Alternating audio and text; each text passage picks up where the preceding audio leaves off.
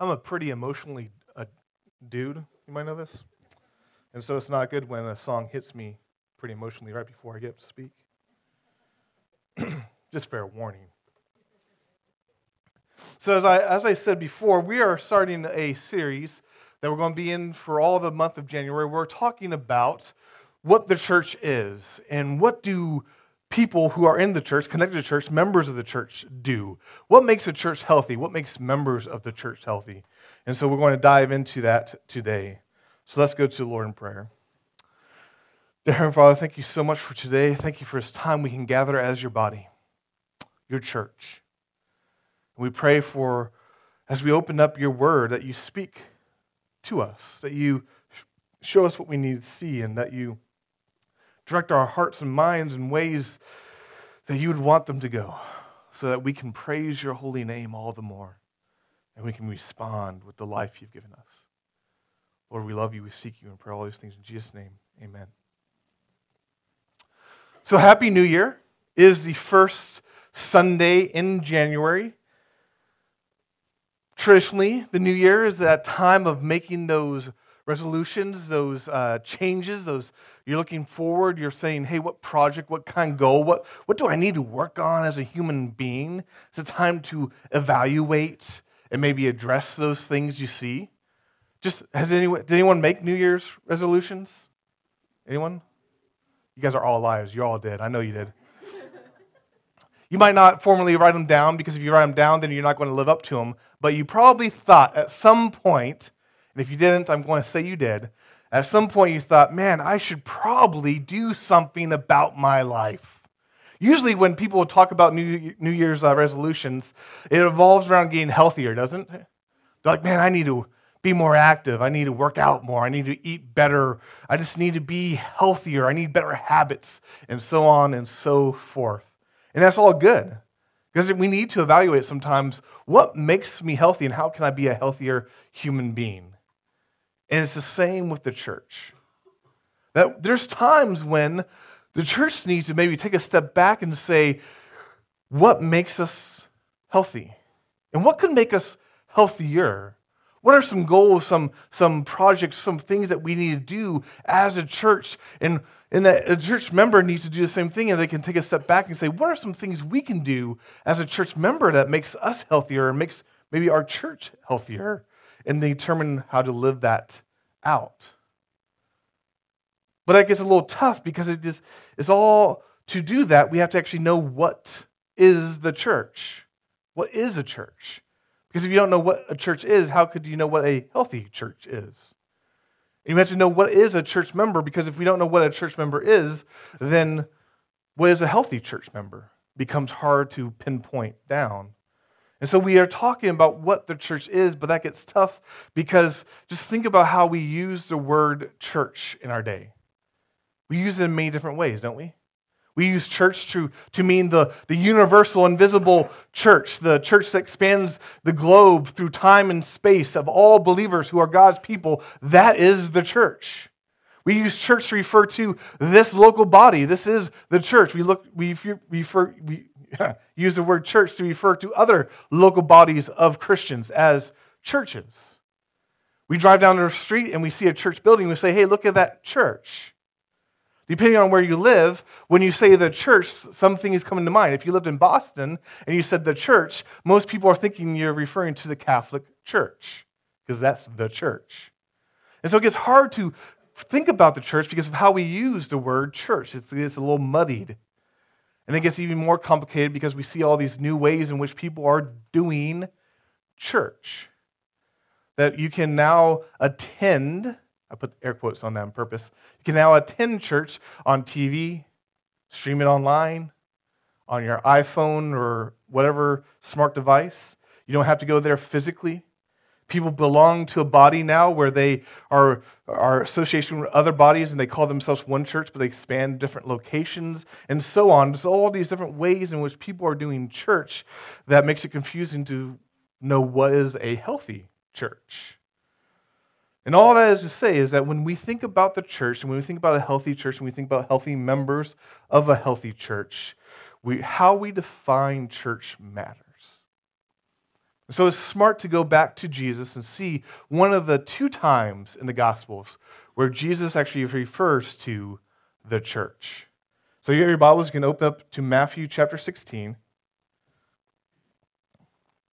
And we're going to be in verses 13 through 20. And this says this. Now when Jesus came into the district of Caesarea Philippi, he asked his disciples, "Who do people say that the Son of Man is?" And they said, "Some say John the Baptist, others say Elijah, and others Jeremiah or one of the prophets." He said to them, "But who do you say that I am?" Simon Peter replied, "You are the Christ, the Son of the living God."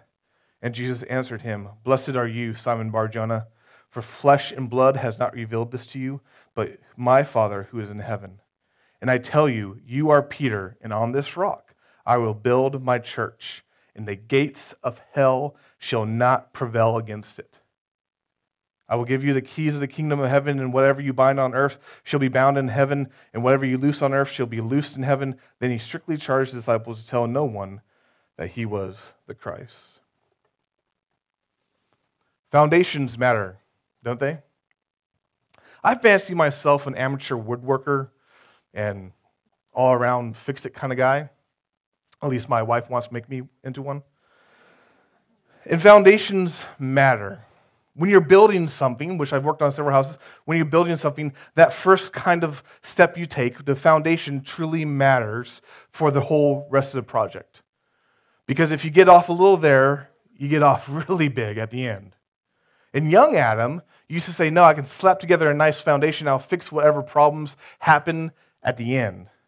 But let me tell you, finishing work gets really hard because those small problems becomes bigger problems that you can't even fix towards the end of a project. That foundations truly matter. That if you get a foundation right, if it's level, if it's in square, and all those things, then you can probably stop small problems becoming large problems later on. That you don't have to chase things around and make sure everything is accurate later on. And it's the same with the church. That when you look at the foundation of what a church is, if we get that right, if we get that biblically, if we get that understanding in our minds of what a church is, then hopefully that means problems won't creep up later because we'll understand what the church is and we'll head off those problems at the pass, so to speak. And that is at the heart, I believe, of what Jesus calls the church in Matthew 16, is that he's actually giving us the foundation of what the church is. He says, "This rock, that I am the Son of the living God, the Christ, is the foundation of the church." It changes everything. Which brings us to what the church is and how we would describe it, or how maybe I would describe it. And I would say this: the church is God's people called by God's grace through faith in Jesus Christ, God's Son, for the purpose of glorifying God together by serving God and loving others in His world. It's a mouthful. So let's shorten it up so we can grab it in our minds, we can take it home with us, we can ponder it, we can apply it to our lives. I would call the church simply this: God's people living for God together. That's the church. Who are we? We are God's people. We've been called by God. We've been called out of darkness. We've been given new identities. We've been saved by grace, and we come together as His people. We are called by God, and He makes us His people, adopts us into His family. He looks upon us through the lens of Christ, and so now we're co-heirs with Christ. We're His sons and daughters for all eternity. That is who we are. The church is God's people. But we have a purpose. He gives us a purpose, and that is to live for Him. That encompasses our whole life, what we do on a Monday morning as well as a Sunday morning. We live for God. But this is not a solo experience, for we do it together. The Christian is not supposed to be like Rambo, taking on the world by themselves. A Christian is not supposed to be the Lone Ranger, fighting the good fight on their own. I saw this great tweet which says, "God intended us to travel through life as a community. Think bus, not unicycle." I like that. We're not supposed to be riding our unicycles through life by ourselves. We're on the bus of God, together living in communities. Because no, Christians were never designed to be apart. They were designed to be part of the body of Christ, living together, serving God together, loving each other as God wanted us to do in the beginning and has called us to do now, and doing ministry together. God's people living for God together. That is the church. And we see this in Matthew. Matthew, when Jesus is talking to disciples, he says, "Who are people saying I am?" He's like, "What's the word on the street? What do people believe about me?" And so the disciples offer him some of the things. They say you're Elijah. No, maybe you're John the Baptist. No, that you're another prophet. And so then he gets right to the point, the foundational question: what about you? Who do you believe I am? And it's Peter who responds. You are the Christ, the Son of the living God. And it's how he responds that makes all the difference. For it's Peter expressing this belief that Jesus is truly the Messiah, the one sent by God to save his people, that Jesus is truly the Son of the living God. He is divinity in the flesh, that Jesus was setting up a new dynamic with his people, that he had come, that we just celebrated this fact during Christmas. And Peter expresses this, and what is Jesus' response? On this rock I will build my church. Because we've got to be careful here. What is the rock the church is built on? Some people go different kind of routes. The Roman Catholic Church would have you believe that the rock that this church is built on is actually Peter himself. And that's why they make him the first pope and et cetera and on. I would say no. If you read this, really the understanding we come to is that the rock on which the church is built is the confession that Peter spoke. That when Peter said, you are the Christ, the Son of the living God, Jesus is like, that is the rock, for I am the rock. It is on that truth, this fundamental understanding of who I am and I'm going to save you, on which the whole church is going to be built. And so when we say that this is the rock, we understand that the truth is that Jesus is the rock on which the church is built. Jesus' truth of who he is, that he is the Christ, the Son of the living God, is how we build everything that we believe and do as a church. That is the rock. And some people might look at the modern church or maybe their own personal church and they might get a little downcast or a little sad. They can look at the actually decreasing numbers of church attendance across the country, or maybe they look at polls where people stop identifying as Christian and start identifying as spiritual. And they can get a little discouraged. And like, man, the state of the church seems a little bad. But I love how Jesus wraps in this encouragement. He says, and on this church, the gates of hell can't prevail, will not prevail against it. It's an encouragement that no matter what way the church might be seeming going, the true church, the church of God, hell itself cannot take it out. All the forces of evil arranged against it cannot eliminate it. And we take heart about this fact. Especially in a time when we can look in other countries and we see governments persecuting and hunting down Christians and applying laws against them, forcing them not to worship. I mean, we can think about what's happening in China right now, where people are meeting together and knowing that maybe the government's going to come a knocking and carry out people in handcuffs. And we should pray for them, and we should encourage them, and we should use whatever means we have at our disposal to change those laws in other countries and we celebrate the freedoms we have in this country. But we can never be discouraged. For if the gates of hell cannot prevail against the church, what government can stop us? What government can stop the church growing? For China has tried this before, and guess what happened? Almost a majority of Christians are now Chinese because it's exploding there. Because you cannot squash God's church. So when we think about the church, we should think with encouragement that God has a plan, and that plan is to use His church, people, His people, coming together, living for Him, proclaiming Him, serving Him, loving each other together to spread His fame and His name across this globe. God's people living for God together. And we start seeing this truth again and again throughout the Bible when we see these images for what the church is. Before, the Bible used a whole lot of imagery to describe the church. And we're just going to hit a few of them, some of the big ones today. And so the Bible calls the church the people of God. And this image actually connects the church with the Old Testament, and that the Old Testament, there was a people of God. Anyone who knew God and worshiped God and followed God were the people of God, and now the church is called the people of God, and we see how it now just bridges this gap, and that we worship the same God now as Abraham worshiped back then, and that we are the people of God, and that it's not like we supplant the people of God in the Old Testament, but now we are grafted in, and now the church is made up of Jewish and Gentile people worshiping God as the people of God.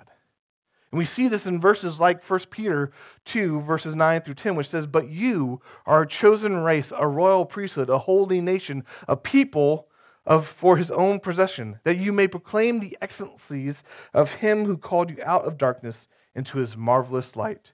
You were once not a people, but now you are God's people. Once you have not received mercy, but now you have received mercy." We are God's people. God has made us so. He brought us in. It's not a matter of what we did, but rather a matter of what He did. And we're called to live with a purpose. As Peter says here, we're to proclaim the excellencies of Him who brought us out of darkness, which I think is just another way of saying living for God. And we're called to do this together. God's people living for God together. For look at what the words that Peter uses: a race, a priesthood, a nation, a people. These are all plural words of us being together, living for God. God's people living for God, proclaiming the excellencies of Him who called us from darkness to light together. The church is also called a new creation. This is pointing back to the fact that when someone comes to know the truth of who Jesus is, they are a new creation. They were in sin, bound and enslaved in sin. They were rotting there. Their destiny was death. And when the light of Christ shined into the life, their chains fell free. They got up and followed Him. We're a new creation. When we read this in 2 Corinthians 5:17, which famously says, "Therefore, if anyone is in Christ, he is a new creation. The old has gone away. Behold, the new has come." When we read that, we have a tendency to grab that and say, "That's me," and that's true. If you're a Christian, if you believe in Christ, that is you. You're a new creation. But so often, that's where we stop. But it's funny, if you read further, we see that this new creation is not just personally, it is personally, but it's meant to be lived out corporately together. For if we continue the passage in 2 Corinthians, 5, let's say verses 18, "All this is from God, who through Christ reconciled us to Himself and gave us the ministry of reconciliation." I'll just stop right there, and we see that this reality of being a new creation is supposed to be lived out as a us. Individually, yes, we come to know Christ, but then once we individually know Christ, we associate together as an us with a ministry to offer the world. God's people living for God together. Another way the Bible describes the church is that it's a fellowship. This one is so popular that it works its name into churches' names. So-and-so fellowship. I can't make fun of them because we're called River Valley Community Church. And what is community but it's another word for fellowship? Why do we do that as churches? Why do we put fellowship or community in our name? It's because we're actually pointing back, looking back to an essential characteristic of what this gathering is. It's people coming together and sharing life together. We're fellowshipping together. It's so funny because when we use that word, we so often use it as a verb or something we want to do. You know, we're going to have fellowship time as an adjective there, but we're going to do fellowship. But when the Bible uses it, it uses it as a noun, the fellowship, the church. That is so fundamentally at its core about people gathering together and being united together that you can call it the fellowship. As the author of, as Luke says in Acts 2:42, talking about this early church right at the beginning, and they devoted themselves to the apostles' teaching and the fellowship and to the breaking of bread and the prayers. What defined the church is that they came together and they sat under the truth of who Christ is, the apostles' teaching, and they devoted themselves together to the fellowship. And they broke bread together, probably alluding to communal meals as well as to the sacrament of communion itself. And then they prayed together, describing what the church is, the fellowship of God together, God's people living for God together. The last image of the church I want to mention is this, and that's probably the most famous image of the church, and it's the body of Christ. It's the most famous image of the church because it's used actually several times by Paul talking about the church, that the church is like a body. And as we know, a body has many different parts and they all work together, and that is what the church is. That it has a head of Christ and then everyone else comes together and they're like Voltron and they link up and they make something bigger and greater. Most people don't know what Voltron is. But Power Rangers do it too. Does that help anyone? Probably not. So that's what the church is, a body. Christ is the head. These members linking up and making it so, working together. 1 Corinthians 12:13 says, just as the body is one and has many members, so all the members of the body, though many, are one body. So it is with Christ. For in one Spirit we are all baptized into one body, Jews or Greeks, slaves or free, and we all were made to drink of one Spirit. The body of Christ is an image for church as individual Christians fellowship together and make a unit with Christ at the head. And I think this is so powerful is because we all have a body, don't we? Yes, the correct answer is yes. I'm looking at you. You have a body. And our body is made out of many different parts. And when one part goes wonky, we know it. I recently developed a case of tennis elbow, which is ironic because I never played a game of tennis in my life. And that one little thing set my whole routine out of whack. I can't even pick up like a jug of milk without it going like, ow, that hurts. We know when our body is out of whack, when one member of our body is not doing its job, and we're like, we got to fix that. And this image is so powerful because that applies to the church. And I don't believe it applies to the universal church, that we're all one body together, yes, across this globe and across space and time, yes. But I think it becomes so much more powerful when you apply it to this church or any one church. And we can say we are a body. We're made very different, and we're given different skills and given different talents, and we operate together to serve God.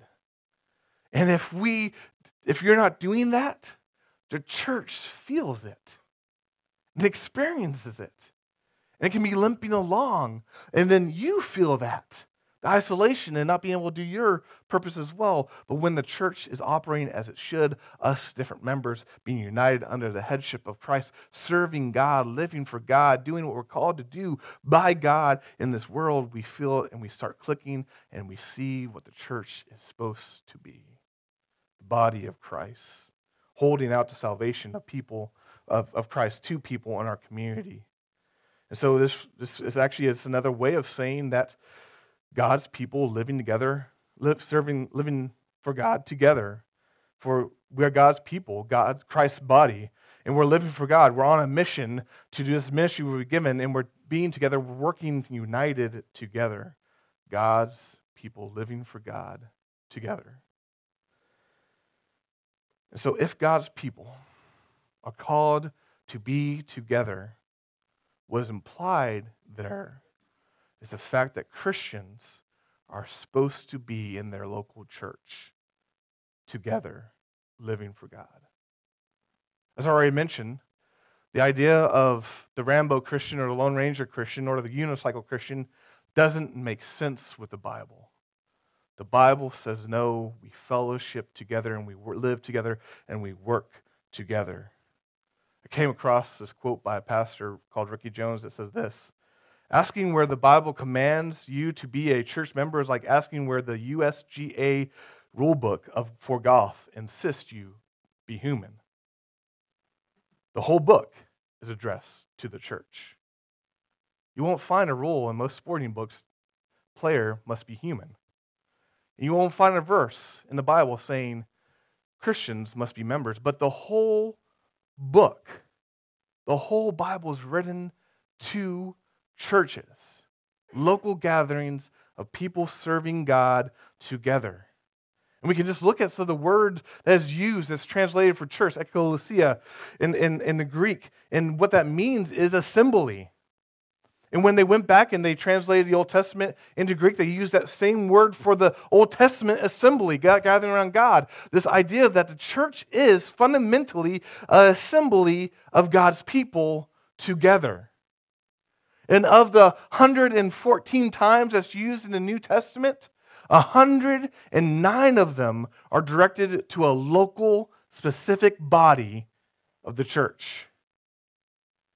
That we see again and again, this word implies that people are to be together.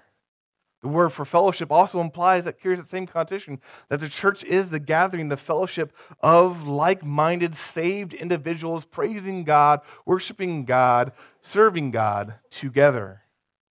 When we look at those images used for the church, they really only make sense when the church gathers together.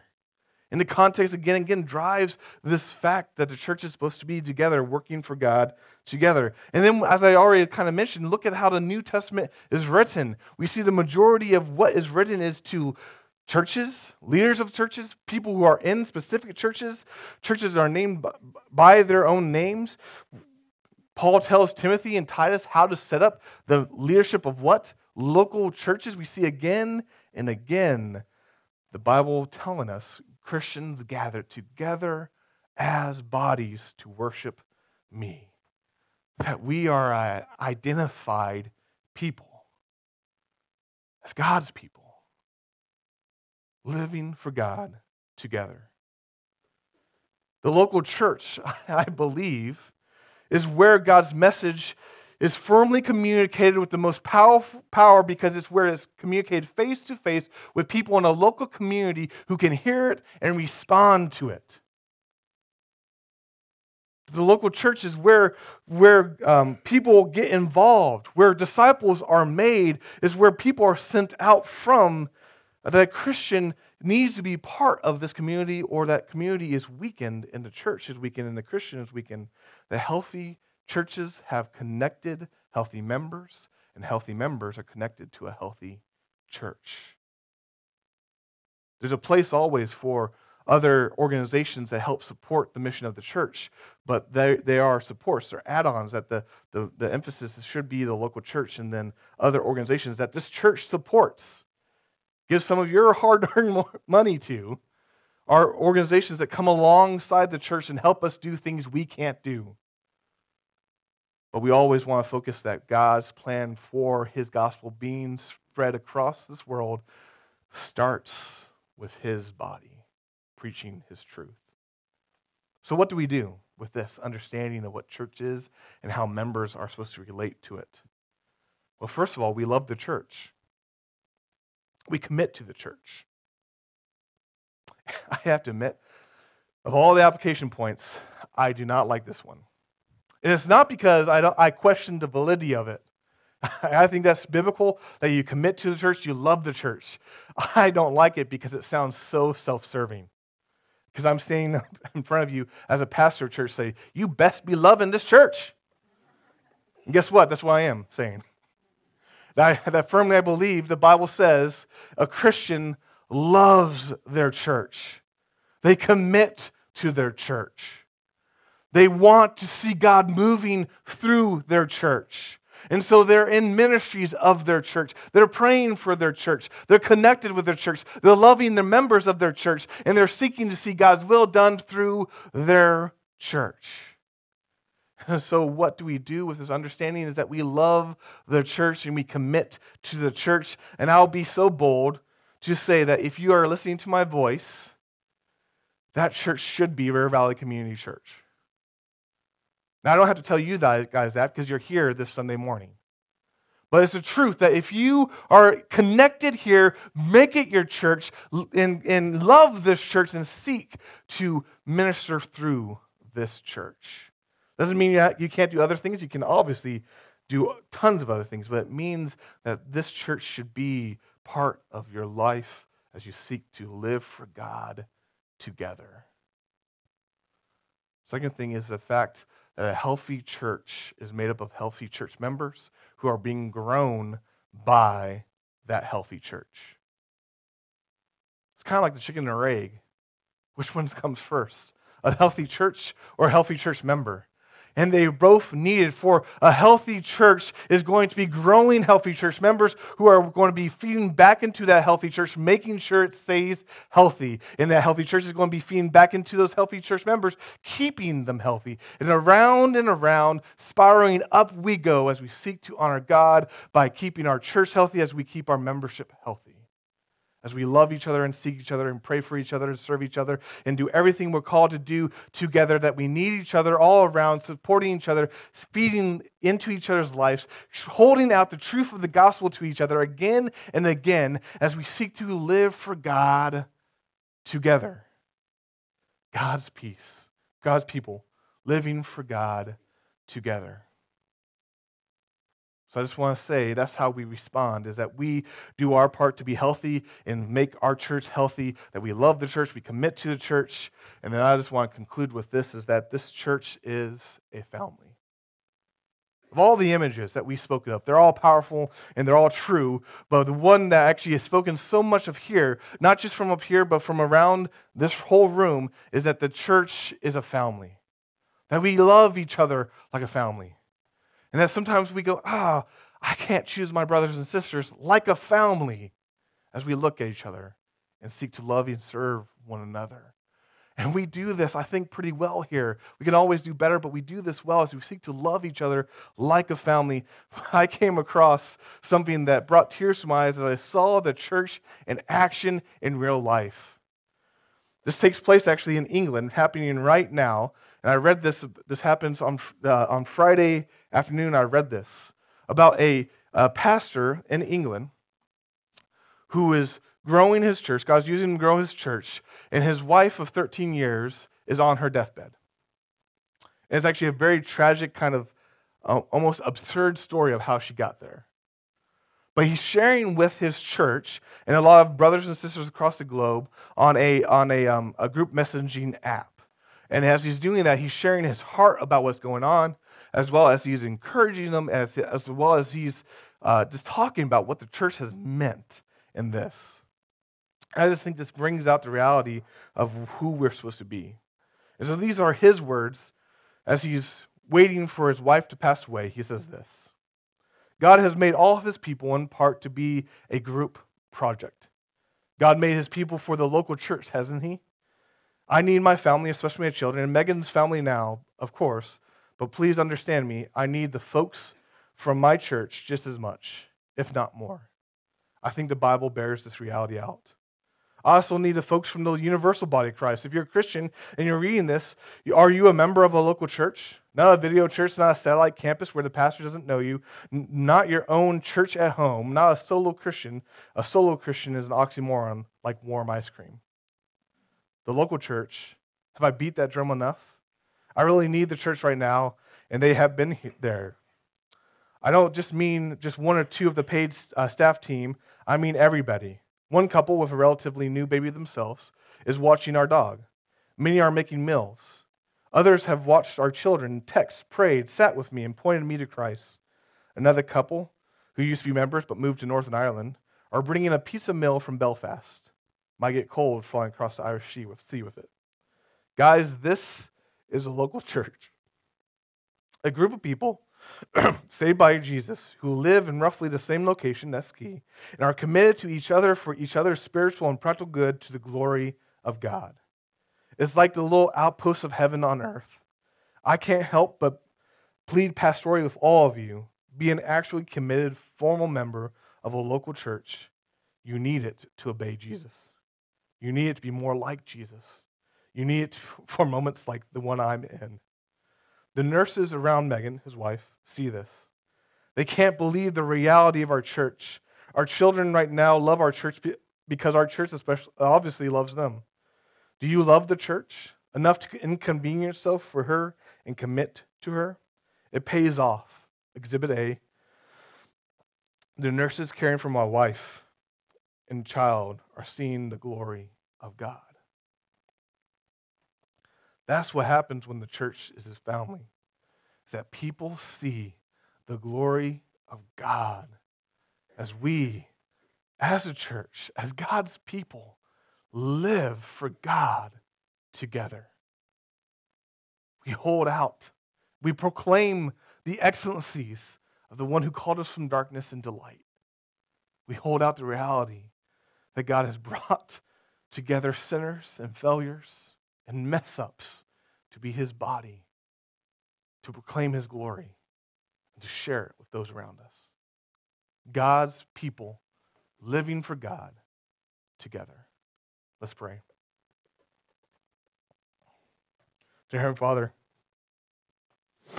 Lord, we pray for our brother Brad, the pastor in England, his wife, and the whole family.